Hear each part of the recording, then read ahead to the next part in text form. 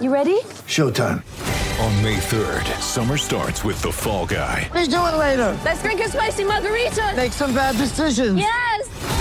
Audiences are falling in love with the most entertaining film of the year. Fall Guy. Fall Guy? Fall Guy. That's what the poster said. See Ryan Gosling and Emily Blunt in the movie critics say exists to make you happy. Trying to make it out? Nope. Because I don't either. It's not what I'm into right now. What are you into? Talking. Yeah. The Fall Guy. Only in theaters May 3rd. Rated PG-13. How would you like to ramp up your club's game day atmosphere? Big Screen Video is giving 10 lucky sports clubs the chance to win a $10,000 grant towards their own digital scoreboard. Register now at iCanWin.com.au/BSV. And Greg Swan, he was going to join us in the box. I can actually see him at the top of the grandstand on the other side. But Couldn't be bothered walking up those stairs. He just couldn't be bothered coming to see us. But he has joined us nonetheless. How are you, Swanee? Oh, look, I've got a suit and tie on. We've got a president's function. I would have sweated up going up there. It's actually quite warm today. It is extraordinarily humid up here, isn't it? Yeah, it is. It is. Had a little bit of rain during the week, which this time of year is fairly unusual. And as you say, it's cloudy and a little bit humid, but it's supposed to burn off the clouds. So hopefully this afternoon will be good. Yeah, nice and dry and not too humid. A win does wonderful things to a footy club, and you've been short of them this year despite playing pretty encouraging footy. What has that win on Sunday done? Yeah, look, I think you're right. It's, the coaches always talk about the nourishment. You can keep telling the group that they're going okay and they're improving in certain areas, but unless you get the wins along with it, it's a hard sell. So, the win last week obviously gave the whole place a bit of a lift, and it does, give us encouragement about, we're on the right path, and now the trick for us is obviously, to win today and hopefully string a few together in the back half of the year, because, I think our percentage is in the low 80s. We've been competitive, but we haven't got over the line, but now's our chance. We hope that, by winning this, we can actually, get on a bit of a roll. Were you getting to the stage where you were getting a bit worried about the lack of victories?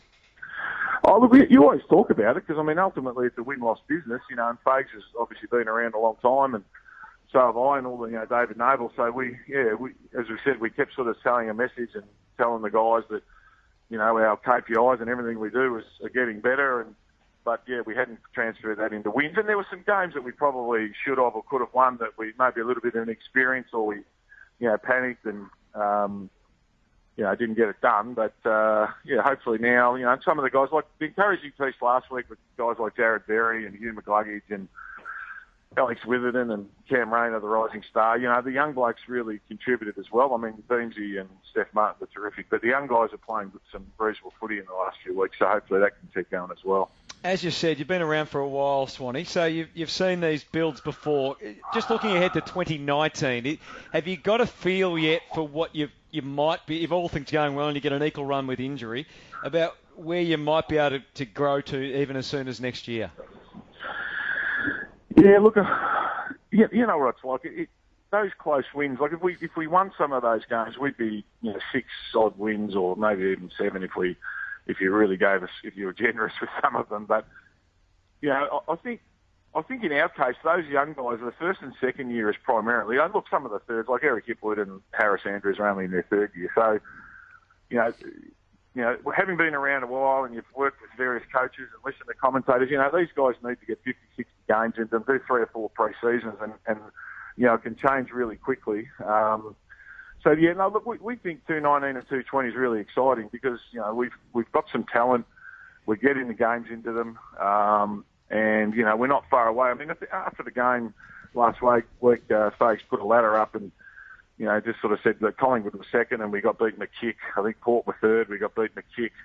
So he said, look, we're not far away from the teams that are in the top echelon, so we just have to stick at it and hopefully we can turn some wins, some close losses into some wins. So, yeah. Swanee, you mentioned Harris Andrews there. Can you give us an update on where he's at, the progress that he's making? Will he play footy again this year? Look, we're not sure. He gets more scans on Monday. I saw him yesterday. He did a scat test on Thursday, failed it, but not by much. He's feeling better, doesn't have any headaches, just struggling a bit at the minute to concentrate, the thing he said. It's just, that's the bit that's been probably a bit slower coming to fruition. He just feels a bit vague at the minute, but he said he's getting better. So, look, we're guided by the medicos here. You know, if there's any doubt, he won't play. If you know Harris, he's as keen as mustard to get back, but you know, he also knows that unless he's 100%, that it won't happen. So, the scan on Monday should determine whether the bleeding on the brain's dissipated, and then post that, he can. You know, he's able to walk only at the moment. So, you know, once the brain bleed sort of gets sorted, then he can probably get back into training, and then we'll just take it from there. But I wouldn't have thought, you know, it's going to be 4 or 5 weeks minimum, I would have thought, even on its best case. So, yeah. Do you have to adjust the way, or talk to Harris about the way he plays, Swanee? Do you think that that'll be a discussion you have to have, given what we've seen with Jonathan Brown across the journey with these repeat incidents? Yeah, look, he's incredibly brave in the air, especially. Like, yeah, you're right. I mean, the incident that happened, he was back with the flight of the ball, and because he's actually a really good reader of the play and a good zoner, so he's always sort of coming off and helping, you know, the next pair down, if you like. So you're right. That's something that folks will talk about, but and you know yourself, it's hard to train that out of people. You know, it's like a natural thing. They just do it, and but, you know, it was interesting. You know, after that happened in the debate about some coaches saying that people, you know, be smarter, nobody's going to kill you if you don't go back with the flight. So hopefully, you know, and look, I have no doubt that subconsciously it might make him change a little bit because, you know, it was a big hit. And he had the first week he had a really sore sternum where he'd hit the ground. I think he sort of hit chest first and might have sort of tweaked a couple of rib cartilages. So he was struggling more to breathe than the headache part at one stage, but that's fixed itself. So never paid the bills going back with the flight, Swanee. You know that. People get hurt doing that stuff. I was never a fan. Can I ask you about we talk a lot about the impact of Luke Hodge on a young group. If you were, say you were to put yourself in the Gold Coast Suns situation at the moment, would you recommend that they go down that path with a senior experienced player who may not be able to play their best football, but can educate these young kids and just show them the professionalism, and just let us in a little bit on what Hodgie's done for your guys? Oh, I don't think there's any doubt about that. Especially, you know, the younger you are, the more that you need that sort of on-field guidance, you know. And it's interesting. Last week before the Freo game, I was talking to some of the Freo people about it, and you know, and it's hard. Like, I'll give him massive raps what he's done here, and then people look at you and go, "Oh, yeah, but you've only won one game at that stage." But it's not so much that; it's just the way, you know, he's the on-field general. He gets them all in spaces. I mean, we just think that, but Harris, before he got hurt, we thought he was nearly an All-Australian defender. Well, you know, that's because Hodges helped him. Alex Witherden's playing better every week. You know, Darcy Gardner, like, he's still only a young fella as well. And if you talk to them about the influence he's had, I mean, they can't speak highly enough. So, and Fags always thought that was the case. It's all very well and good, you know, you're telling people what to do from the box, but on the ground's where it happens, and he's been outstanding in that space for us. And, you know, having not done, you know, we had a fair debate about it because, you know, we've probably, you know, everyone wants to play youth, but it's been, for us, a fantastic get him in and help these young blokes get better. And look, he's playing, like last week he was really solid. The week before he got coaches' votes. He's actually playing really well too. So that's a bonus too. So if Mark Evans rang you, Swanee, and said, look, you know, we're in this position where we might lose some senior players, where we'd like to get like a Jared McVeigh or someone like that, you'd say, yeah, that's you know, it's a good idea if you get the right bloke. Yeah, look, I think Mark would know that anyway. I know. No, GWS sort of did a similar thing when they had all the kids. You know, they got Lukey Power, and you know, it's about the person that comes in as well. You know, and they all know that their best footy's behind them, and they know what they're here for.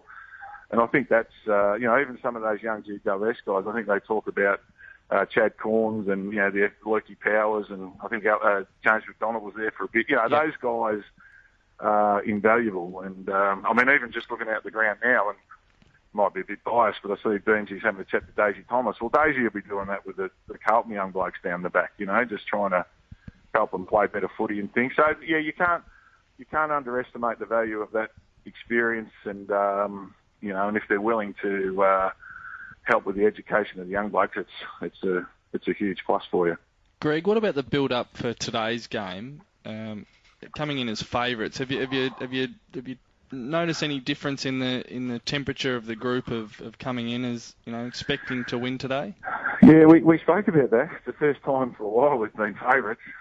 We spoke earlier in the week about trying to win, 2 in a row, and then even seeing what happens post that. So, no, the confidence is good. Obviously on the back of last week, but we know Carlton have been, other than that sort of half against Freo where it was a bit of an aberration. They've been pretty solid as well. They've been competitive. I think they were level with Collingwood at 3/4 time. Last week, same.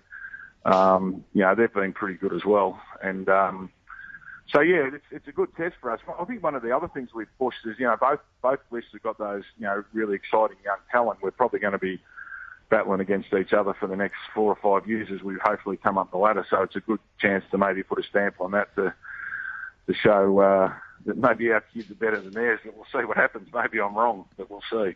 Swanee, can I ask you something a little bit off beam? The footy department cap, the cap spending as an equalisation measure, do you feel that is actually a viable, workable model, given how hard it is for you guys to get peripheral staff or assistant coaches and the like to build your program, given the challenges of being up north? Yeah. Do you think that that's still a viable measure? Yeah, it's a good question because you're right. When we chase people to come here, there's probably, obviously, if they're a Victorian, there's 10 Victorian clubs they might have a choice to go to, and then we might have to pay a little bit extra to get them up here. At the moment, we're under that cap, so we're okay in that space. But I remember even back when I was at Collingwood, and I know it was an on-field thing, but we had the retention allowance up here. I think it was about $600,000, and then it disappeared. But it's a similar thing with the players. You all invariably to keep them. There's a little bit of a premium on it to, because the managers are smart enough to say, there's a lot of interest in Victoria, and so you might just pay a little bit of a premium to keep the playing list together. So, look, as we grow, that might become a challenge, but at the moment it's not too bad. Do you think you need an extra allowance? Do you think that it would be wise for the AFL to give a bit extra for those challenged clubs up north? Look, it could do. Like, there's a few levers to pull. It's a bit like, the debate now about what happens in Queensland, we'll say, with the Suns, but, there's obviously the money aspect, which is what you're touching on, but I think the AFL haven't pulled the lever as hard as they possibly could with the picks, like a priority pick. And I know there's been debate about the priority pick or, whether if you've missed the finals for a certain amount of time, you just get it automatically, and some of those debates. I think they're important as well, because if you can fix the on-field, then the off-field and the money side of it actually takes care of itself. Just as an example this week, so on Friday, last Friday, we had an estimate of this game of about 16,500. And then we won on whatever it was, Sunday, and then Monday and Tuesday we sold nearly 4,000 tickets. So people are out there waiting for you to win. So if that can be helped, whether it's a pick at the end of the first round or whatever it is, I think that's also important, and that'll help with our finances and everything else that happens. But that's something that the AFL will probably look at hopefully over the next few weeks. Are you, before we let you go, Swanee, are you prepared to trade, whether it's pick 1, 2 or 3 you get to get a player up here?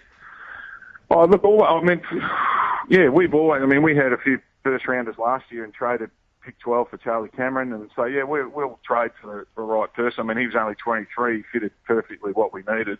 It was just unfortunate he got hurt because he was having a ripper year, and and he's exciting and brings people to the game and all the things that you want. So, we've shown that we're prepared to do that. It's a pretty good draft, certainly at the top end, so it'd have to be a pretty special deal for us to do something. But you just, we never go in with blinkers on, that's for sure. So if there's a good deal to be had, we'll try and do it. Swanee, we appreciate your time, even if you didn't quite make the effort to walk across the ground and come up and see us up on high here. I can see it. Actually, anyway, it's a long way up, isn't it? It is. Thanks for your time, and good luck today. Want to witness the world's biggest football game? Head to iCanWin.com.au, predict Australia's score with a crystal ball, and it could be you and a friend at the FIFA World Cup Qatar 2022 semi-finals, all thanks to McDonald's. Maccas, together and loving it. TNCs apply.